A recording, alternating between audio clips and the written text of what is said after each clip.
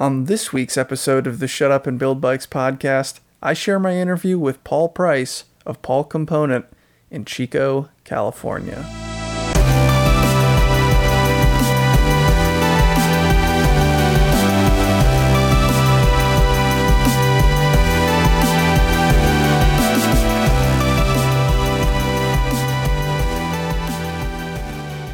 Each week on the Shut Up and Build Bikes podcast, I get on the phone, I talk to somebody in the frame building world, we chat for about an hour, and I try to help them tell their story of how they got started, how they navigated their sort of career, and got to where they are, how they learned what they've learned along the way, the advice they have for other people. I like to talk about perspective and values and ideas, but I also like to talk about the nuts and bolts and process and, nerdy machine stuff and whatever.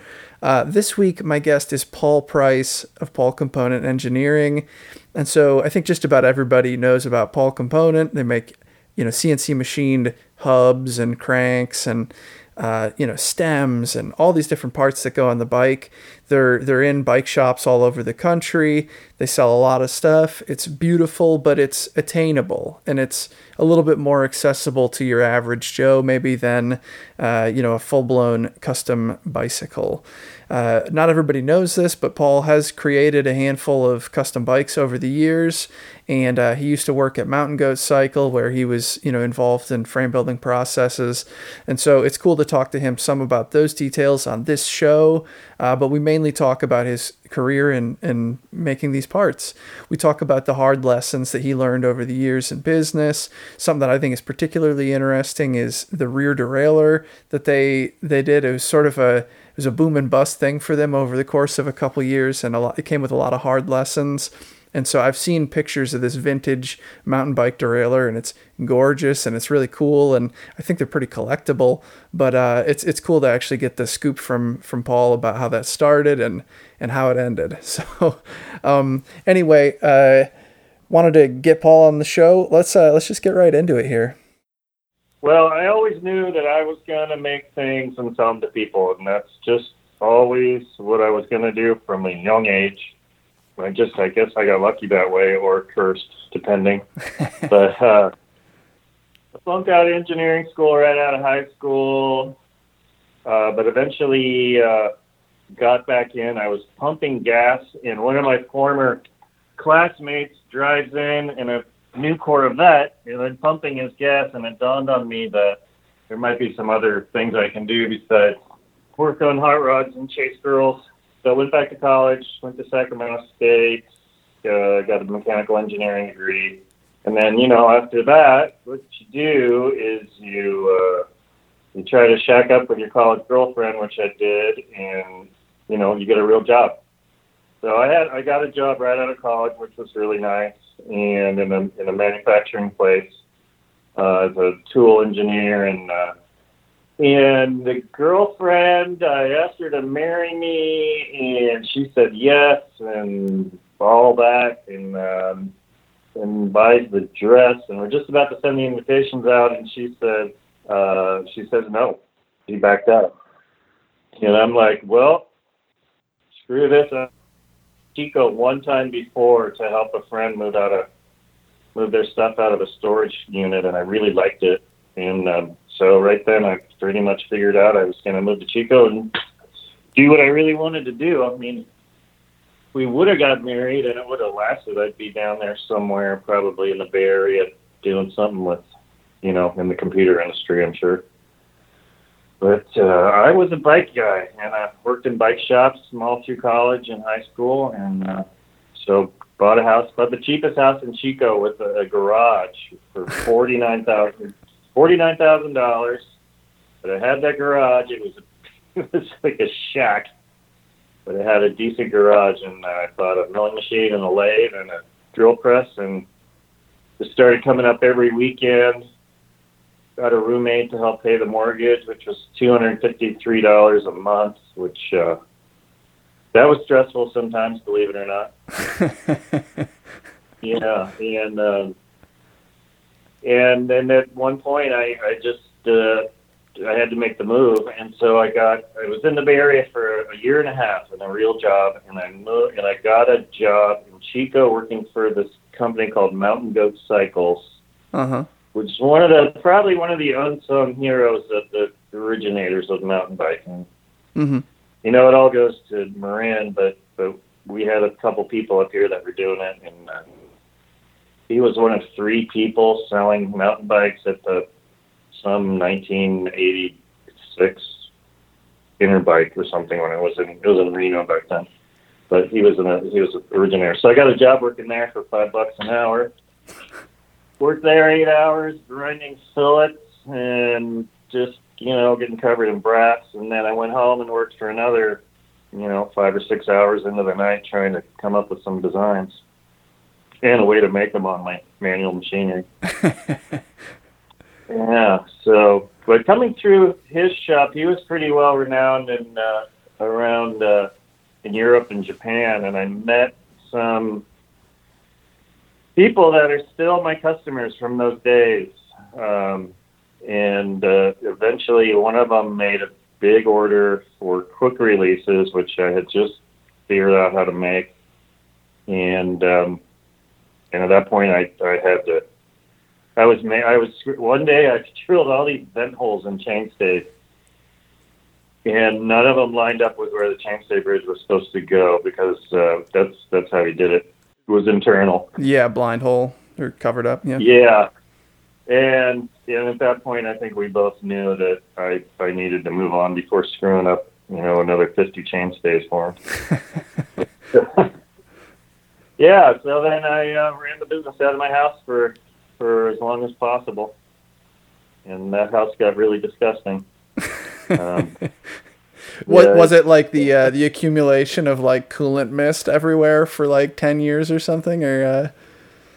Well, there was no coolant mist because it was all manual, and we pretty much one of the machines might have had a coolant pump on it, but mostly it was just drops of transmission fluid and WD-40.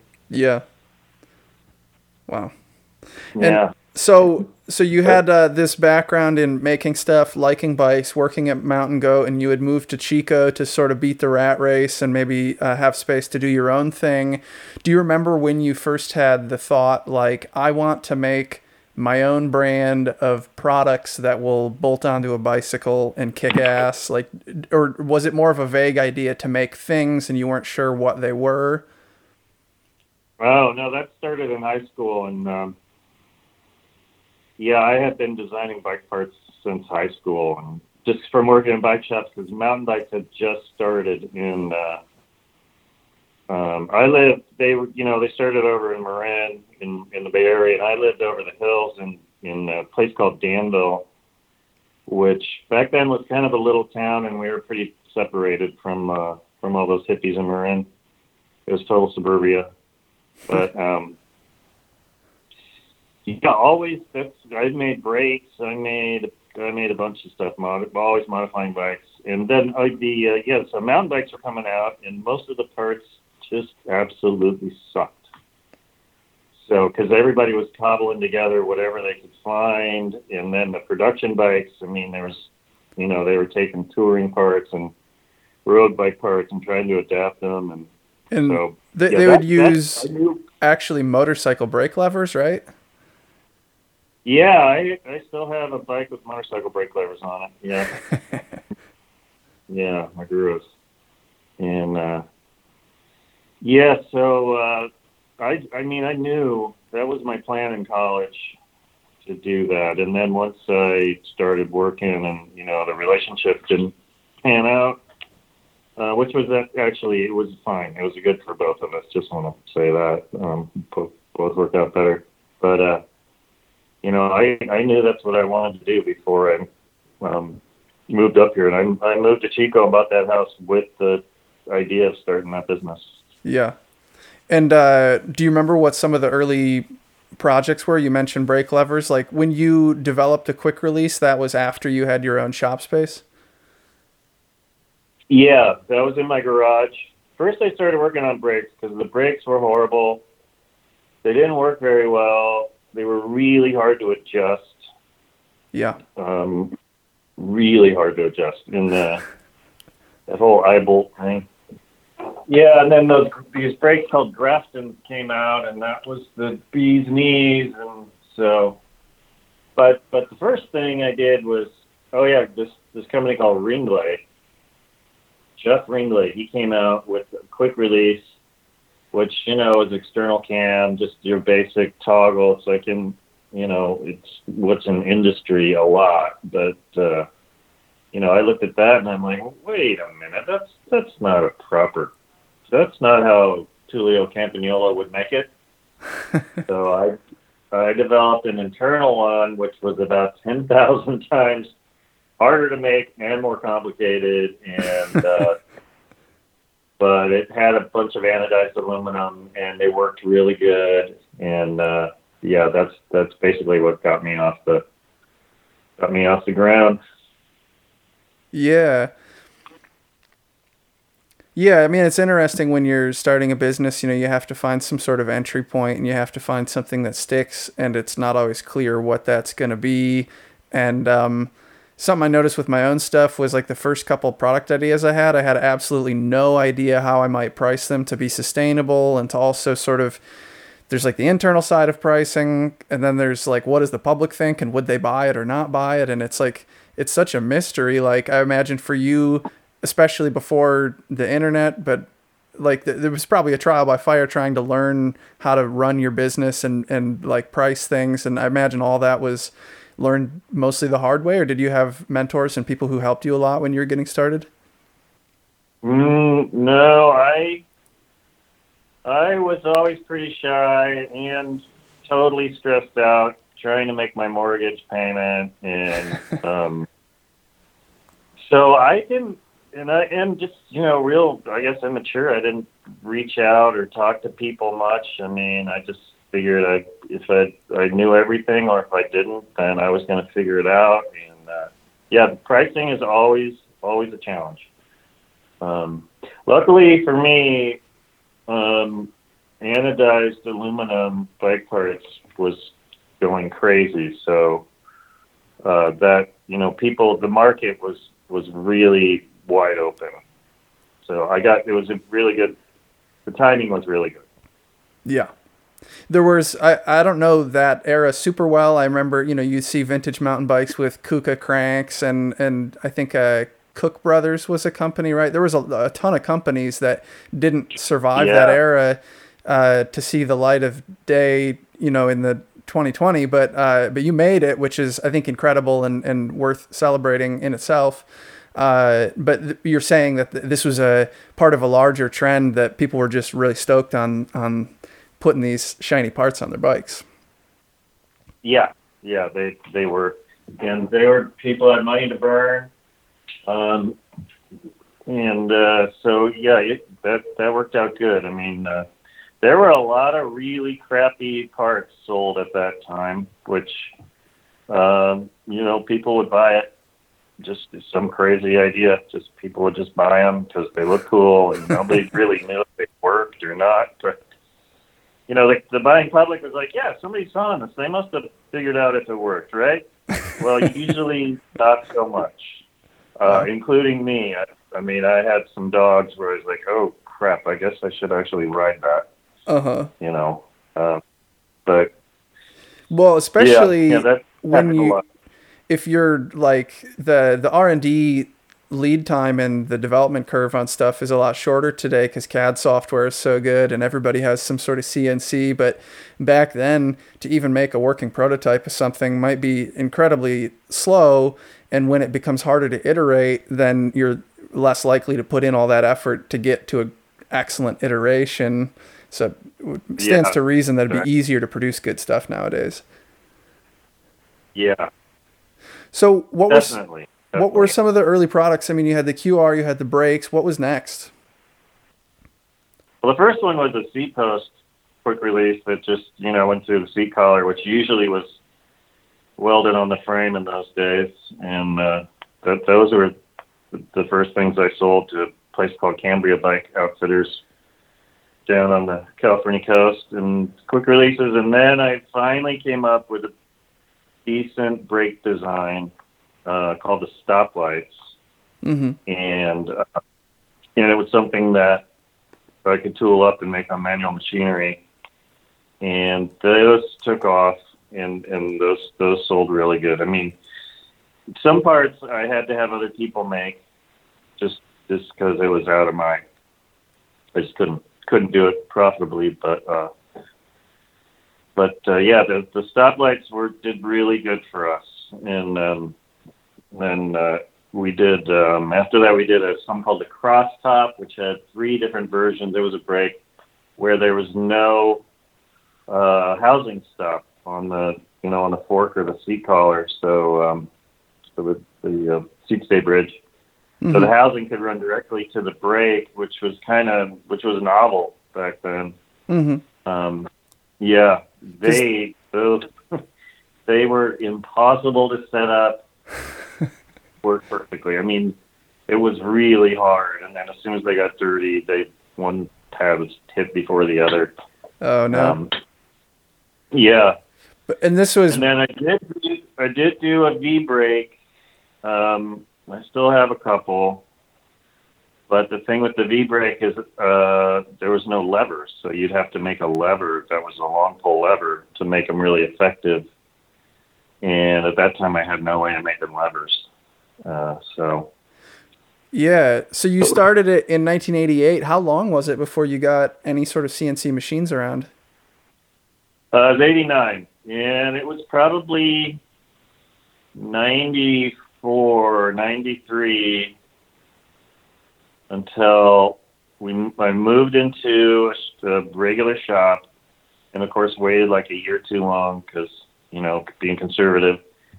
Had like 3 employees, and the living room was shipping and assembly. I had a tumbler for tumbling parts in the closet of the bedroom, one of the bedrooms, but it would shake the whole house. So I cut a hole in the closet floor, and it just sat on the ground in there. It was nuts. And the bathroom was horrible. Like, nobody was allowed to go in my bedroom. That was like the one place nobody could go. But finally, I rented a place, and then we had this sort of it was pre-CNC. It was a pegboard machine. It was a lathe that was hydraulic, and you could put these pegs into this square panel that had all these holes for different functions.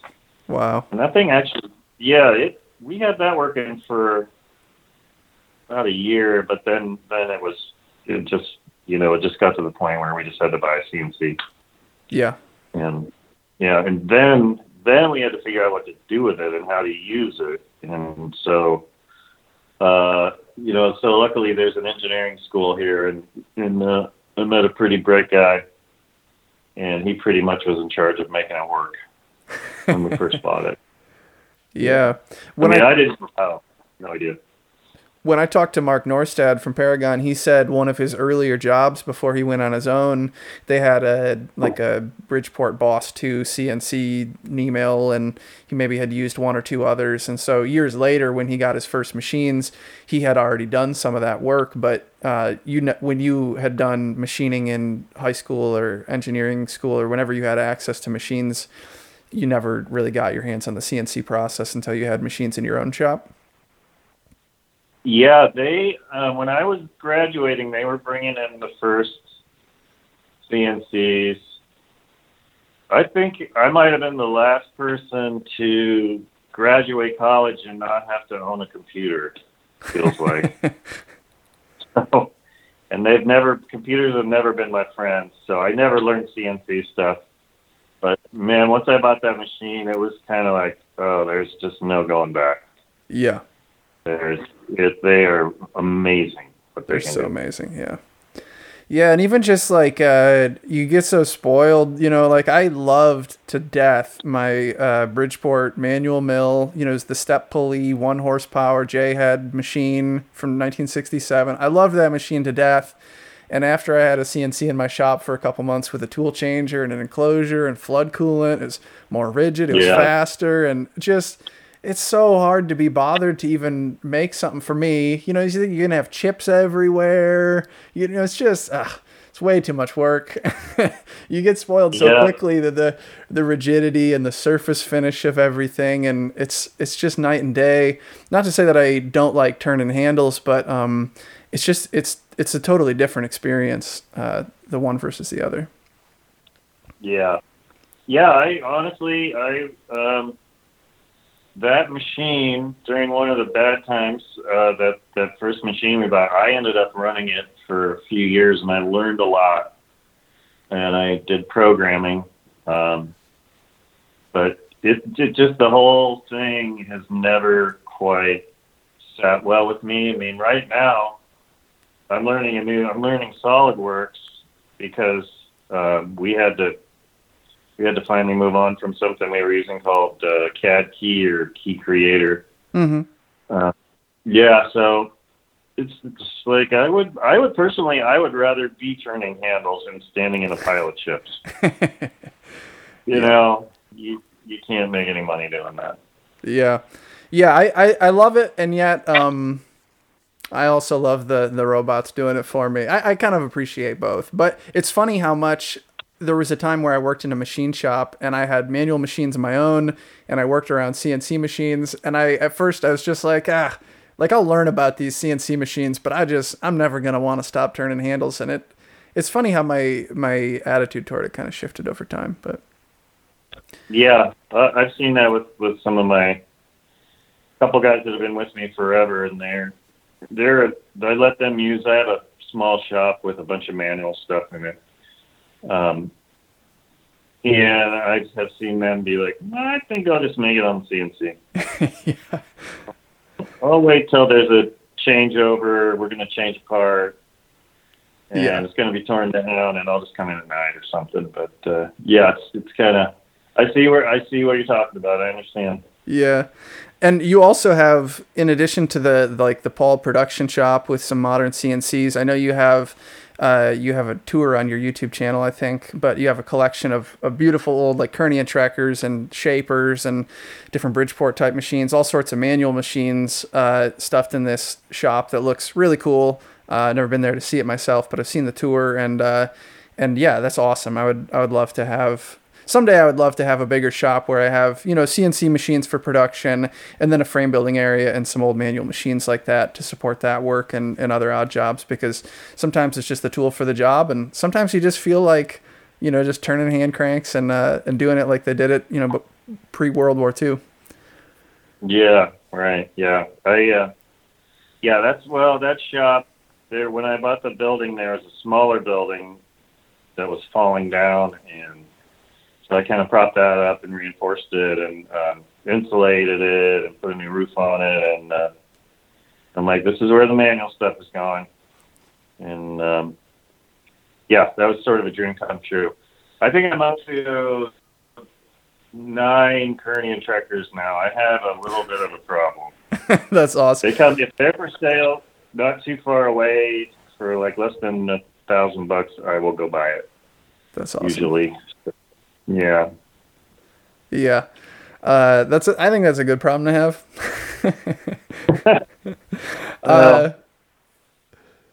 But I do have 4 of them that I use regularly, so that are in that shop. And last night I used 2 of them at the same time, so that's kind of cool. Yeah, that is excellent. Yeah, I make that shop. I make like assembly tooling, display pieces, just prototypes, crude prototypes to see if I can get a concept to work. Stuff like that. So yeah. So you're starting this company and you're building it up. You finally move out to a shop where there's some more room and you get a CNC machine. Was the development and like the growth of Paul Component over the years sort of linear, or did it come in waves of like success and nearly getting wiped out? Or I feel like I've heard you talk a little bit about that in maybe the video where you talked about the bike frame that you had built, that you had a slow time or something. But, what was that like managing that? I mean, to stay in business for 30 years in the bike business, I mean, that's hard for anyone to do. And I think, to be celebrated, like what were the struggles like? Oh man, the struggles were real. It was in no way was it linear. There was, in 94 and 95, I did a derailleur, and, that was kind of the height of American people where the aerospace had dropped off. And so all these Americans were like, oh, let's make mountain bike parts. We know how to do that. We can make anything out of aluminum and anodize it. And, so I actually did the first American derailleur that worked and shipped and was in production. But that was like a rocket ship. I mean, it was like so much attention and so many people wanting it and this craze for people to buy it. And like, I had no idea what I was doing. I had no way to. I had made these prototypes. We had a Bridgeport copy CNC that made them. That machine was called the Cookie Monster for some reason, and I didn't know what I was doing, but it took it to Interbike, and it was just like mayhem. And so then it kind of went to my head, and I thought it was the greatest thing ever, and bought 3 more CNCs, and we started making these things, and they really weren't that good. They were really fragile, and they didn't work that well. And then Shimano would go like from 7-speed to 8-speed, and then 9-speed, and that was a hard road. And there was a year that the company did really, really good, but then there was this thing called XTR that Shimano invented that year. That was 96 or 97. Like, they saw what we were doing, and they're like, no. And we all thought, well, Shimano, forget it, whatever. But Shimano just said, no, we own this. And that XTR came out, and suddenly nobody wanted American parts anymore. Yeah. When you started, the parts that you could buy off the shelf and slap on a mountain bike left a lot to be desired, and there was a lot of room for someone like you to come in and do better. And over the years, the bigger companies, the Shimanos and SRAM and whoever, started to really catch up, and they had scale and they had development dollars from their road product line and stuff to throw at it. And I imagine it would be hard to compete on the small scale. Yeah, there was just no way. So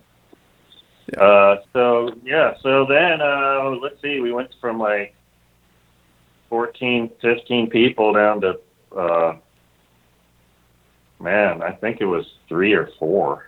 Wow. Like within a year. Yeah. And I sold a bunch of stuff. Oh man, I had this vertical Kearney and Trekker mill that was rebuilt, and it was beautiful, and I had to get rid of it. I let all that stuff go for pennies. I just needed cash.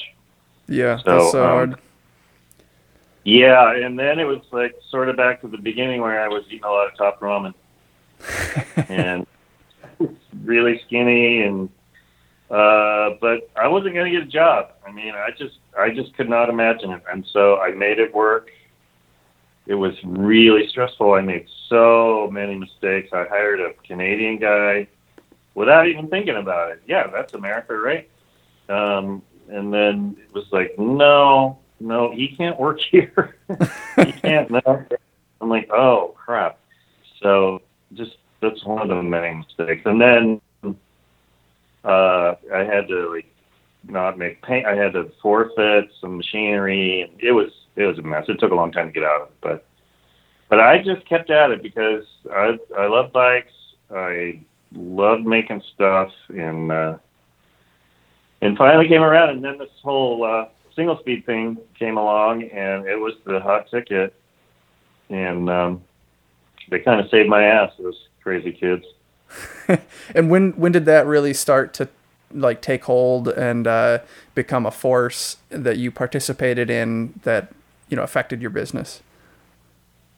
Yeah, that was the late '90s, and there was this company called Ventana Mountain Bikes, who were still around, doing mostly contract work these days in Sacramento.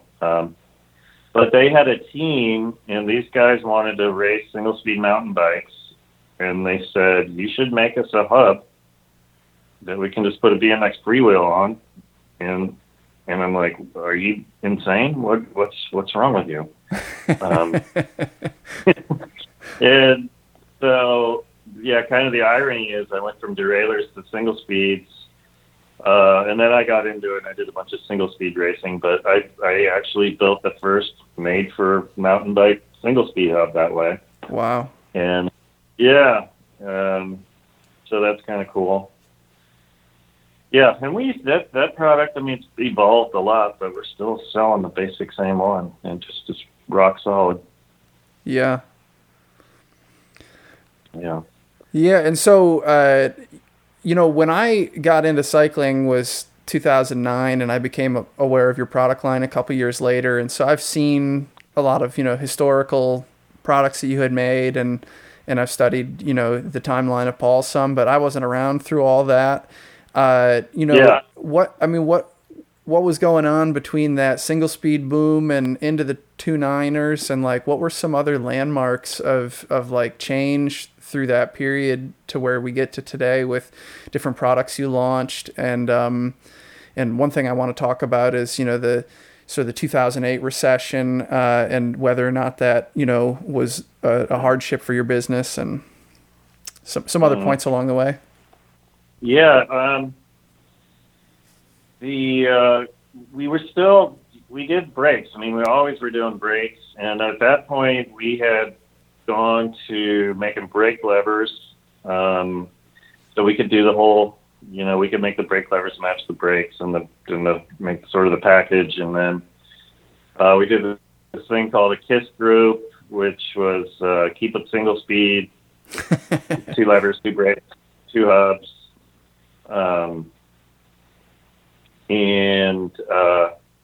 So yeah, we just kind of kept going like that. And then slowly I'm just thinking like, okay, I can't make anything that Shimano makes. You know, I mean, we were good on brakes. We were competing there, but I'm just thinking like, what else? So then it was just, I did a lot of accessories. I did like a thing called the C-clamp that clamped a C-cell maglite on your handlebars, which burned through batteries, I come to find out. But, you know, and just a bunch of little stuff like that. And then we started doing the thummies, which take a bar end shifter or a down tube shifter, and then you can use that on our mount, on our thummy mount, as a thumb shifter. And those did really, really good. Those paid a lot of bills for a long time. Yeah. I just was like, I had no idea. I love those though, because they take such a simple, you know, it's like too stupid to break, and then it puts it right in a convenient spot. You know, what a brilliant idea. It's like, it's so stupid that, like, why didn't anyone else think of that, you know? Yeah. Well, that's how all mountain bikes started. So, but yeah, they're just so simple and they're really precise. Yeah. Yeah, I haven't used one in a couple of years, to tell you the truth, but yeah, I think you know, the Surly fat bikes and some others would ship with those at a certain era, you know, that style of shifter. And I remember you know, riding on other people's bikes and saying, this is awesome. Like I you know, this is what a sensible alternative for the right kind of bike. Yeah, and a lot of Surly shipped with bar end shifters for their drop bar bikes because they were so much cheaper than you know, combo shifters with the brake lever. And then people, you know, there's a lot of people who buy a drop bar bike and they're like, oh, my back hurts, I want to put a flat bar on there. And so they could basically just take the tape off and put new bars on and just use the same shifters with a pair of thummies. Yeah. So yeah, that was really good. Um, yeah, so the company started growing again, which felt really good, and yeah, so we made it out of that mess, and then the 2000s, the 2008, it was sort of like the phone didn't ring for 2 months, but then it started ringing again. So we weathered that all right. We did okay in there. The company got back to growing a little bit. Yeah. Yeah, through the 2000s we grew quite a bit, and yeah, that was great. Were there experiences you had with, the growth you had when you were younger? Maybe, I mean, would you say that you kind of grew too fast and it was not sustainable? Yeah, with the derailleur, I had no idea Yeah. how to And let that, it grow like that, and I was just winging it, and I was too proud or stupid to ask anybody else any advice. And yeah, I did start subscribing to the Wall Street Journal. I thought, okay, I got to learn about business, and I'm still subscribing to that, although it's not what it used to be. so were there lessons that you learned from that about how to maybe more cautiously tread into growth again when you had the product demand and stuff? Like if you're paying your bills and you have a lot of revenue, I imagine the banks are happy to extend credit, and it seems like, oh yeah, like, for the cost of a machine payment and another worker's pay, I could be doing all this extra business. And could be tempting in times of growth to grow a lot, but I'm also thinking that you probably, some of those thoughts would be tempered based on your memory of how it had gone previously, and that you wanted to go about it thoughtfully, right? Yeah, I was terrified. I was like, it was so stressful for a while there.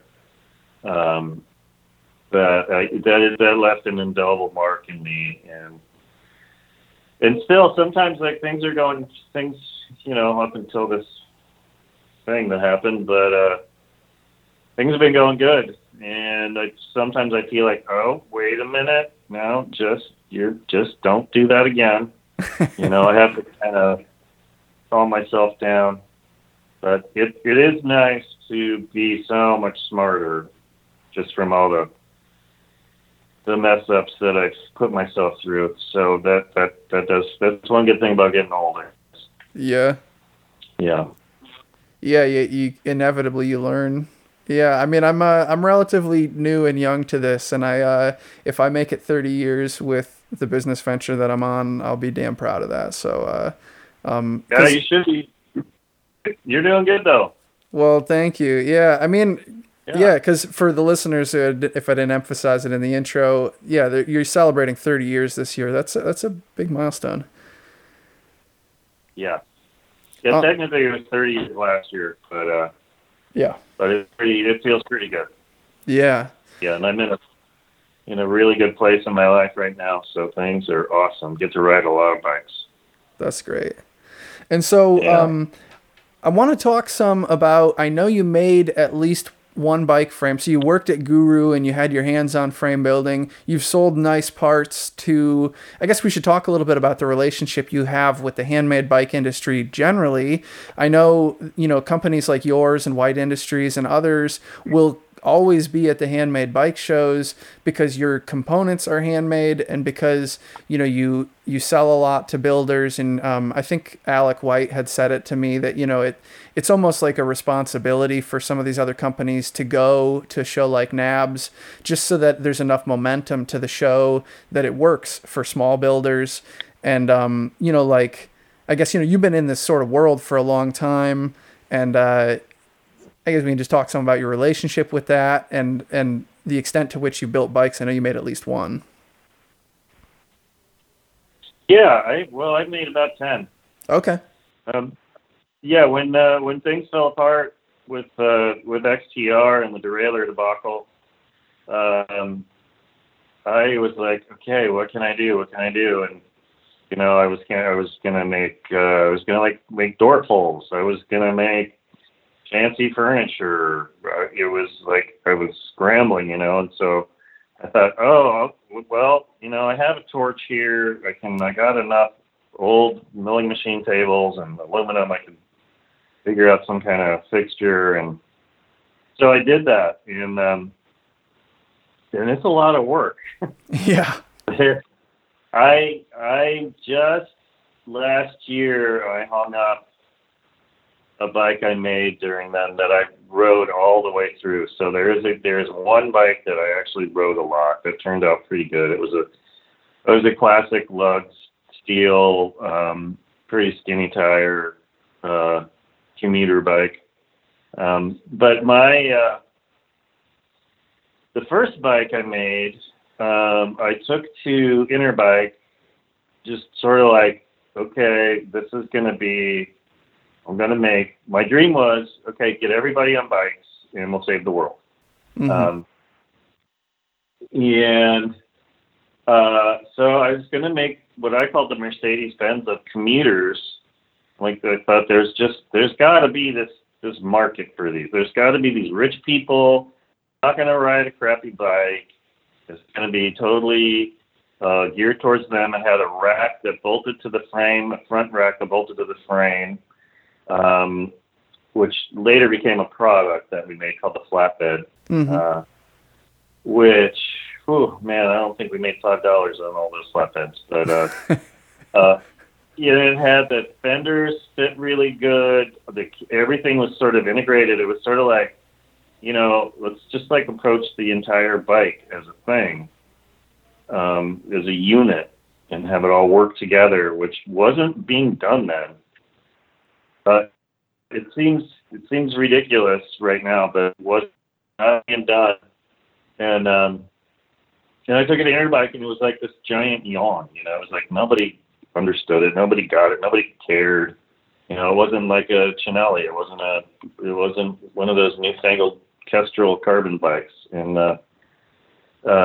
so that was a huge disappointment. And also, by the way, the fixture didn't get tightened down and moved, and that bike is basically unrideable above 5 miles an hour. And I used too thin a tubing, and it just starts shaking so bad. It's hilarious. But I took it to the show anyway. But now, like, that approach to bikes is everywhere. And then sort of after that, Rivendell started, and they sort of got into the same kind of thing. So it was a little before its time, but it was fun building a frame. And so I had some tubing around, and I started building. I built a few more. A couple are still hanging in the shop that never got done. But it was a way to waste so much time just to not really produce anything. But it was really fun. I really enjoyed it. One of these days I might get back to it. I have all these horizontal mills now, so I thought that might happen someday. Yeah. Yeah, horizontal mills are so good for dedicated setups, and yeah, it's a good thing to do with your K&T addiction, probably. Yeah, that's perfect. I'm not sure if I would try to make money at it, though. The whole approach would be, just let's see if we can make some bikes that are fun to ride, and not even think about selling them. Yeah. Which is really a nice luxury that I have. So that's really awesome. I mean, I totally appreciate that. I don't take that for granted, but frame building is a kind of, as a little bit of a rough road. It's tough. Yeah.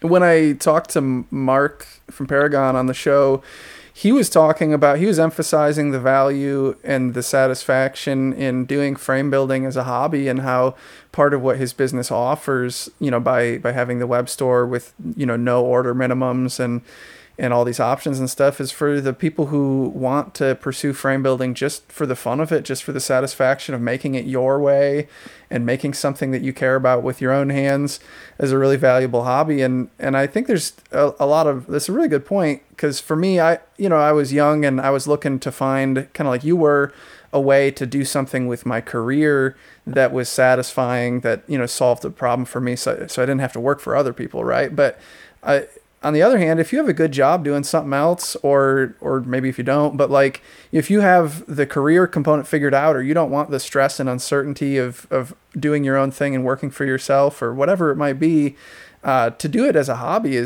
can be incredibly satisfying, and it removes a lot of the, you don't need to worry about whether or not it'll sell. You don't need to worry about whether or not you can be profitable. You can just focus on the work, and it really is a special thing to do it that way as well.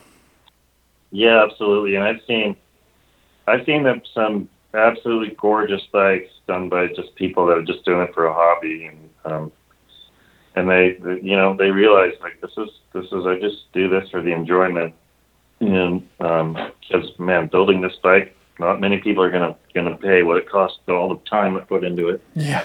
So yeah, it's totally viable. Yeah. Yeah.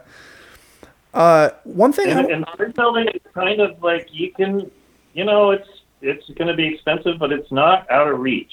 It's a thing people can do in their garage, and you can get, super basic with it and not have to spend a ton of money, and you can build this thing that you can ride around town, which is kind of a miracle. It's amazing. I have on my YouTube channel a number of videos that talk about some of those aspects, getting the shop started, like, whether or not you can really build without a fixture. And I have one about my oxyacetylene torch setup, and I have some pointers in there about if you wanted to do oxypropane, because that makes it a little bit more accessible and easier, and some like bench vise basics and hacksaws. And like, if you watch some of those videos, or you talk to anyone else who knows about it, it's really to get started at the minimum and make, like a traditional brazed steel bike is not out of reach for someone who has a space and a little bit of time. And certainly the first couple bikes that I built, I really did not have much in the way of tooling at all. And they were slow, and they would never have made me money, but like, I think they were pretty solid bikes compared to,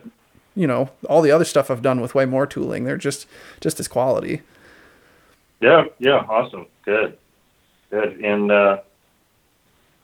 in college, one summer I was living at home, and I took a couple of bike frames and 3 or 4 bike frames, and I cut them up, and I hung them from the rafters in the garage, so they were straight up and down, and I welded tubes between them, and I made a tandem.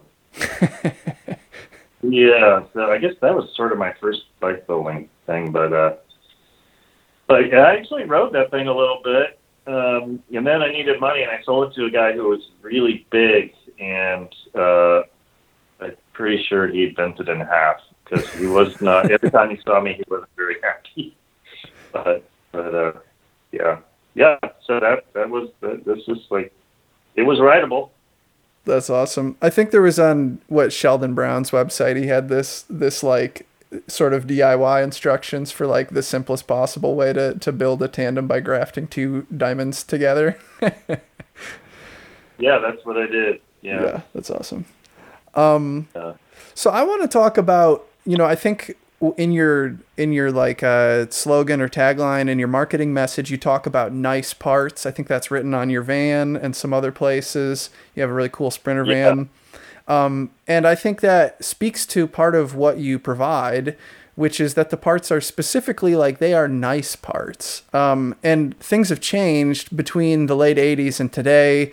Like Taiwan produces amazingly good stuff at really low prices, and you can order stuff and it can ship right away and you can get it. And it's like pretty dang good for the price that you pay. But there's something special about the kind of stuff that you get from a company like yours. It's just beautiful to look at. There's maybe some mystique to it because it's made by people that you can talk to. And it's just something special. I have a handful of parts that you've made, some hubs, and I've had a couple of your brake sets, and they all perform freaking awesome. And they're just like, it just makes you feel good. Like it's just like a good feeling that comes with it. There's something, I think, nice really gets to that. And so, for frame builders and for people, and like I make tools, right? But I use similar kinds of processes. For people who make like a handmade or high-end good, I think it's important to know the value that we provide our customers. And it's not only the utilitarian nuts and bolts function of it, but it's also like the feel that it gives you, or like whatever. And so, I mean, I'm curious to talk to you some about like what it means in 2020 to make parts that are nice. Yeah. Thanks a lot for the compliment. Before I forget, the brakes they truly are amazing to adjust. I failed to mention that earlier, but I've had a couple of your brake sets, and like far and away, they're the easiest brakes and best brakes to adjust ever. And I have endless appreciation for that. Even when I would ride through the salt in the winter and everything, amazing. Yeah. Thanks. That design of the cantilever brake, it's really solid. That was something I came up with a long time ago. Yeah. But we work really hard to make a product that lasts forever, has a certain, I want to say it has a certain kind of look, but mostly it's just the way I design things. Like, this is what I want it to do. This is how I want to be able to work on it. And that dictates what it looks like. And so a lot of times the parts end up looking really cool, just because you can see that how it functions and how, the thought that went into some of the little details. We do very little sort of like, putting lipstick on them to make them look cool. Very little. And so I think that over the years that's come to be one of the defining pieces of the product. And I think people, you're right, people appreciate that. And when they're buying it, they actually get something of a lot of value.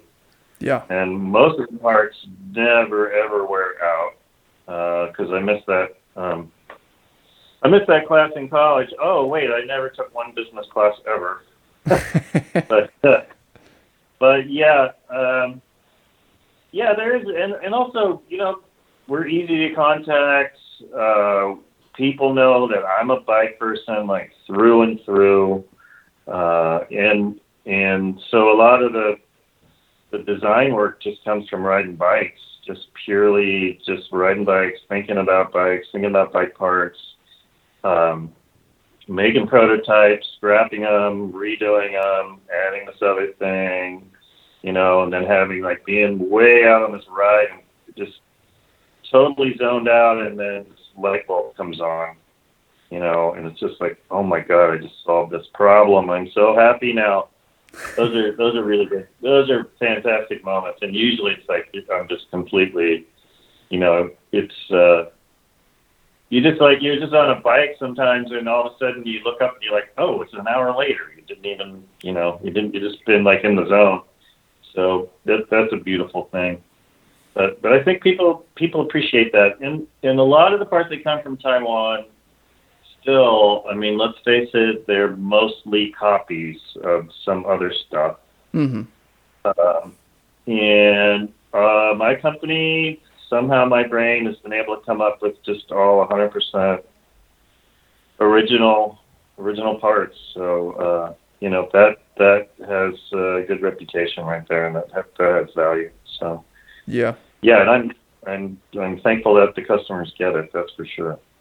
Yeah, definitely. It's just sometimes it's like, wow, this is so much money to spend on this custom high-end handmade bike or on these parts or something, and I always have to realize how much I'm just such a cheapskate, because if you compare the money that you can spend on a hobby or an activity like cycling against so many other things, like people tune in their cars, or travel's expenses, everything's expensive, to be able to buy really nicely made stuff that feels good and works good and looks good, and that you can have a relationship with the people who made it, is really something special. And it's really actually, I think, quite affordable, I've realized over the years. And nice to have. Well, I don't, and people people deserve a treat. Everybody works really hard, or a lot of people do, and they want to buy something special for themselves, and and there's that idea of like you buy once, yeah, and you're good to go, and that thing that you bought forever, you're going to be able to 100% rely on it. I mean, I love that. Instead of like, oh, it's cheap, it'll break, cheap it breaks, mm-hmm. Just in everybody's life, there needs to be a couple things, I think, that you just get that you can totally rely on.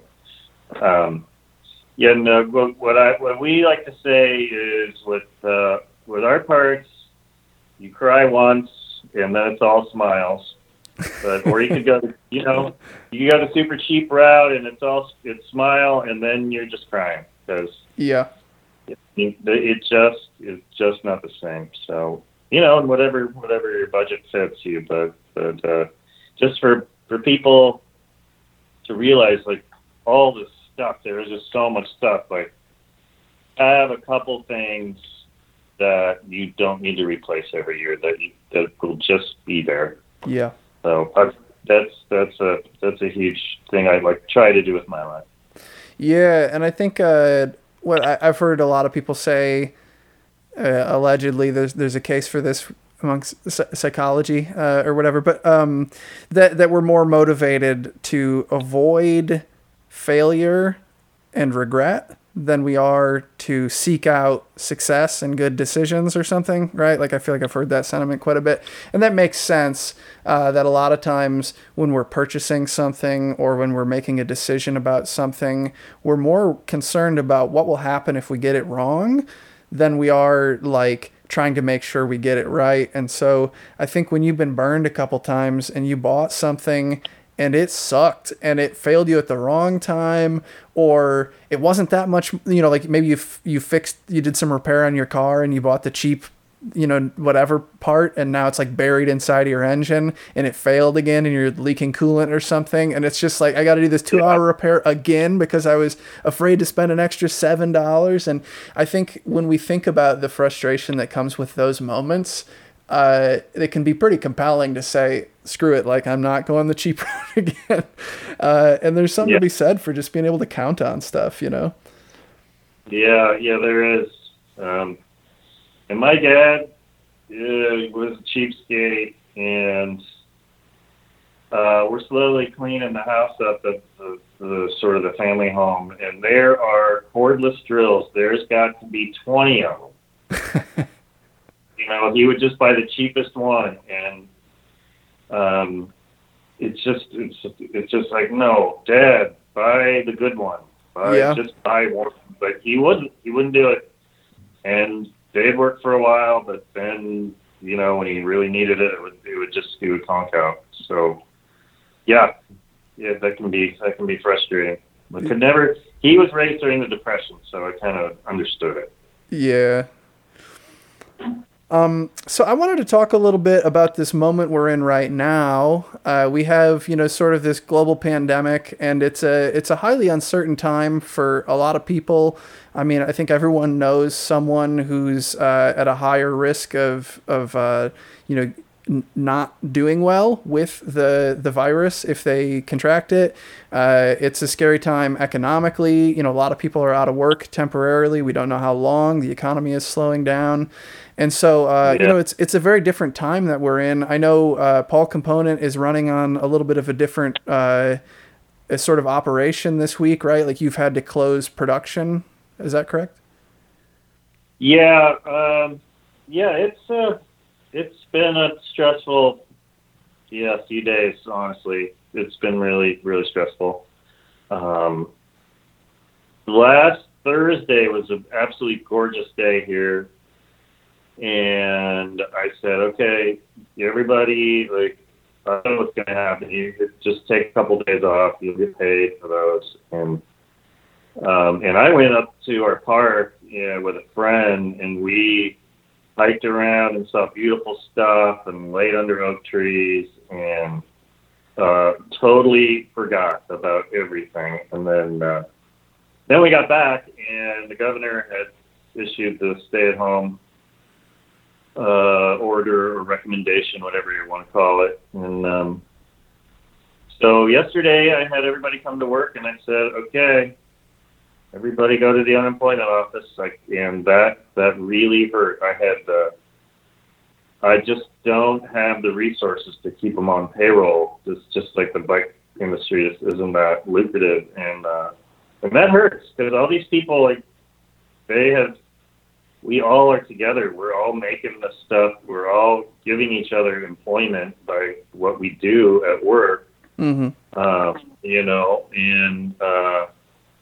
And everybody, most of them are bike people, and they like their job, and they get treated well, and there's health benefits and retirement and good stuff like that. Like, they're decent jobs, which I'm very proud of. But so to tell them, like, everybody's going on unemployment except for basically 3 people, and I'm not sure how long they're gonna hang on. But we're down to we several years ago we started doing these January. We would just go somewhere else and have a meeting with everybody and just like shoot the shit, spitball, and just figure out, okay, what are we going to do this year? In the years past, we had been chronically low on inventory. And one year we decided, okay, we have to have inventory. We have to be ready. Spring is coming. And so we've been doing that. And this year we have a really good stock of parts.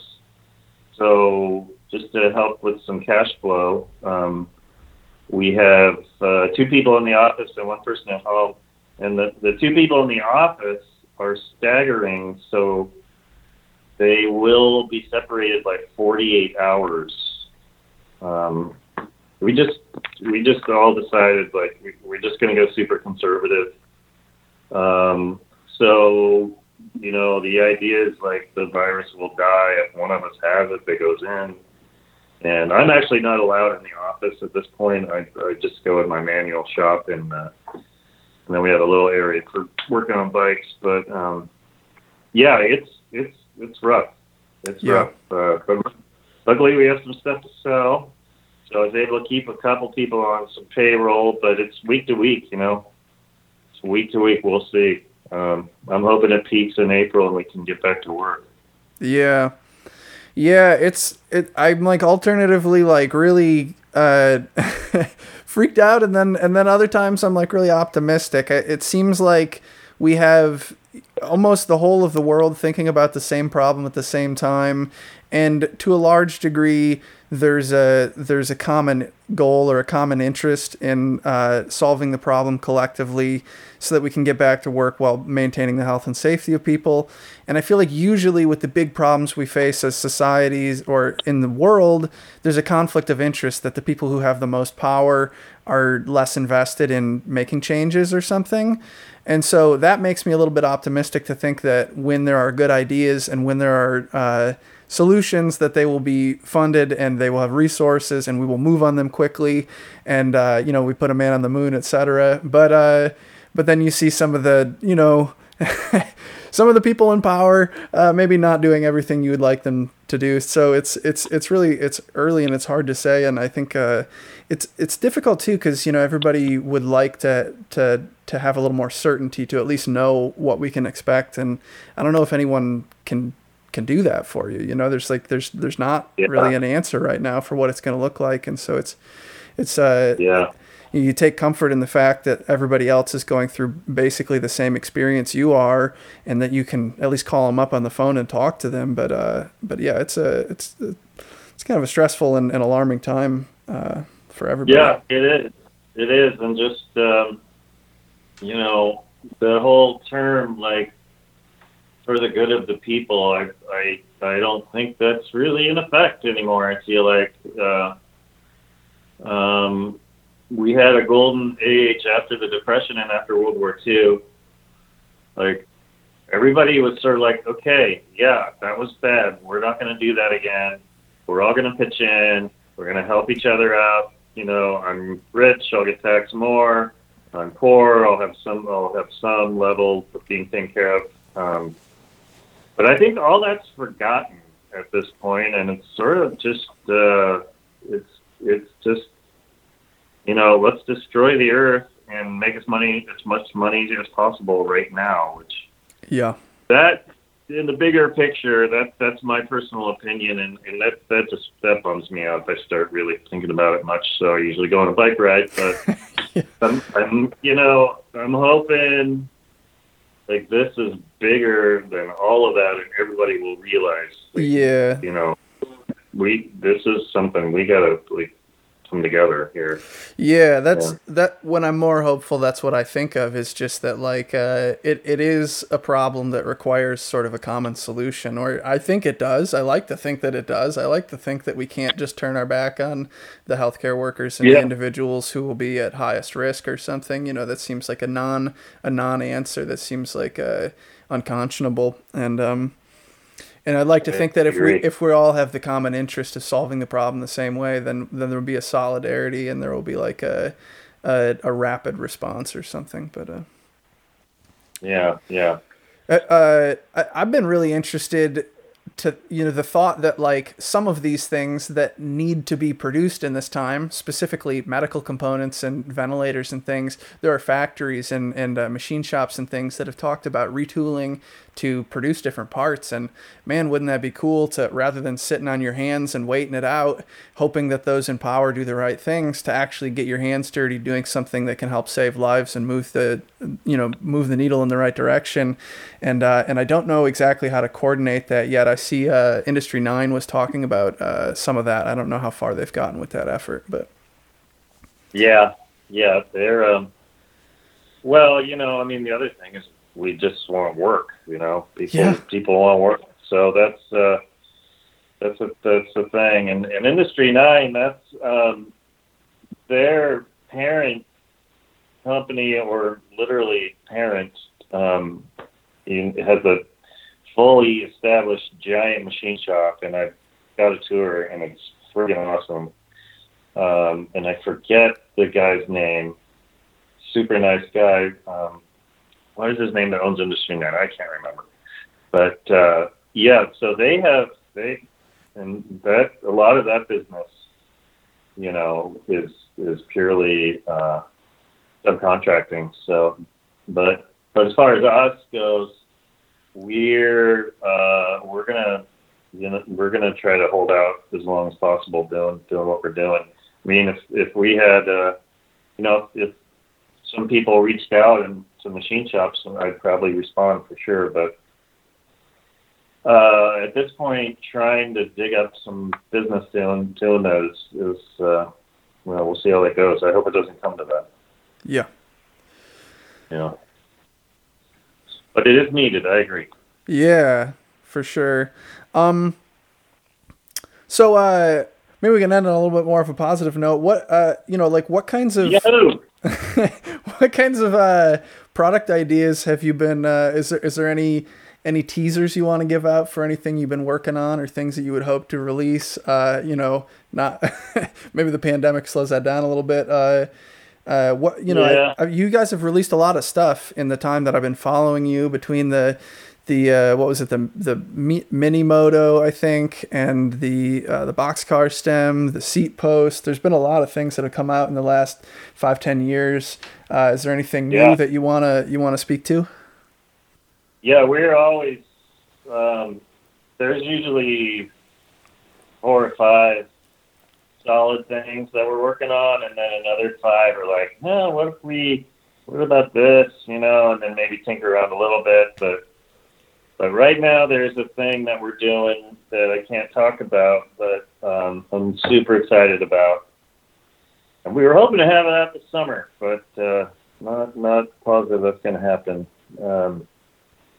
But we have in the shop, there's what we call the big board, which is a big dry erase board with like 10 or 12 slots, and then different steps horizontally of what to do. So each slot on the left will be a new product, and then like there's steps that we're taking to try to get it to market. But one of my biggest mistakes back in the old days was introducing stuff before it was really figured out, or I have packaging, or even new pricing, and I still have a tendency to do that. But I have an awesome marketing person, Travis, California Travis, and he would get really mad at me if I said anything, and I don't want to get in trouble with him. Well, all right, fair enough. It's super fun working on new stuff. Everybody likes to do it. Yeah. So. Something I noticed with my own products last year, I released a new tool, and when I did, I got, a small little wave of sales of the new product for people who said, oh, that's just what I need, or, oh, a cool new thing. And it definitely helped me sell some of the other stuff that was already there. You could order it any day of the week, but when I put it on sale, people say, oh yeah, throw one of those other things in with the new order. Yeah. And so, you don't want to just release stuff just for the hell of it. You want it to be good. You want it to be ready. You want it to be appropriate. But I think there's a lot to be said for new products really help move stuff. Oh yeah, absolutely. And then like T-shirts and stuff. So are you talking about the tube bender or the braze-on clamp? When I made the Miter Daddy, I had the tube bender, the braze clamps, and the Miter Buddy, and the bottle opener were things you could buy in my web store. And so I sold like 20 Miter Daddies or whatever in the first week or something, and I started on the second batch, but I probably sold another 10 or so orders of other stuff that I wouldn't have sold otherwise. Yeah, awesome. Yeah, and then T-shirts, bottle openers, that stuff helps. But at this point in my career, like we have to test the crap out of stuff, because we have to be like it. Our reputation is like we cannot risk it. So we test and ride, and my biggest gurney tracker is now just a dedicated testing machine that just runs stuff through like a million cycles of just stressing it. And that's awesome. But all that's fun, and it does help. And we all want to have something to think about. So keep your brain going. Yeah. Definitely. Yeah. No, I mean, for me, like when I release a product and then it's selling, then like I need to sell more of it, or, to offset the design time and the fixturing and all that stuff. And I need to keep money coming in every month. But once you're just repeat producing the same thing over and over again, it pretty quickly just feels like work. And, the whole reason that you start your own thing is so you don't have to work, right? So, if you're not making a new fixture to better hold the parts, or if you're not fixing a small issue with it with a revision, or if you're not making some of the changes are just on the, the marketing and the business side and customer service side and packaging. But like, it's those new challenges that keep it fun and interesting. And if you're not putting your brain on any of that stuff, then you're just a machine operator, and that I've done that. I've gotten paid to do that. It is not that much fun. I wouldn't do that again. So I'll do it in addition to everything else. It pays good enough, and it's it's not terrible work, but I want to be doing the stuff that lights up that little light bulb inside of my brain, and the stuff that I can learn from, and I really love when I can bring something new into the world that didn't really exist before. It solved a new problem, or it's a new angle on it or something. It's just the most satisfying thing. It is. I'm excited to see what your the entirety of the frame fixture, what you've got going on there. Yeah, it'll be cool. It's I don't know how I want to build it exactly, but I think I'm trying to think of it from like a sustainability and manufacturability standpoint, that I want it to function incredibly well, and I want it to be something that's made in a way that makes sense to build something like that, so that it's there's a lot of different ways people have made these things, and they're all good in their own ways, and some of them are excellent. And I want mine to be something that, from a manufacturing standpoint, it's like, this makes sense to build it this way, out of these kinds of materials, and assembled in this fashion, so that it's not unnecessarily resource intensive on some detail of it that doesn't provide the end user that much value. Yeah, I get it. Yeah, awesome. But, all right. Well, anyway, thanks so much for taking the time to be on the show. Always love the stuff that you have. love the way that it works. I think you're a model of what it takes to survive 30 years in the industry. And so I always look up to what you're doing and try and learn lessons from the things you shared today. So, I wish you and everyone else, luck persevering, weathering the storm of this, both in terms of, the health of the people we love and also, economically, because it's probably going to slow down for a while. Yeah. Well, thank you for those thoughts. And we're going to make it. We're going to do it. It's going to be fine. Also, summer's on the way, which is always nice. So, hell yeah. Yeah, but yeah, thanks for the call. Thanks for the call, Joe. And you take care too. Yep. See ya. Bye. Bye.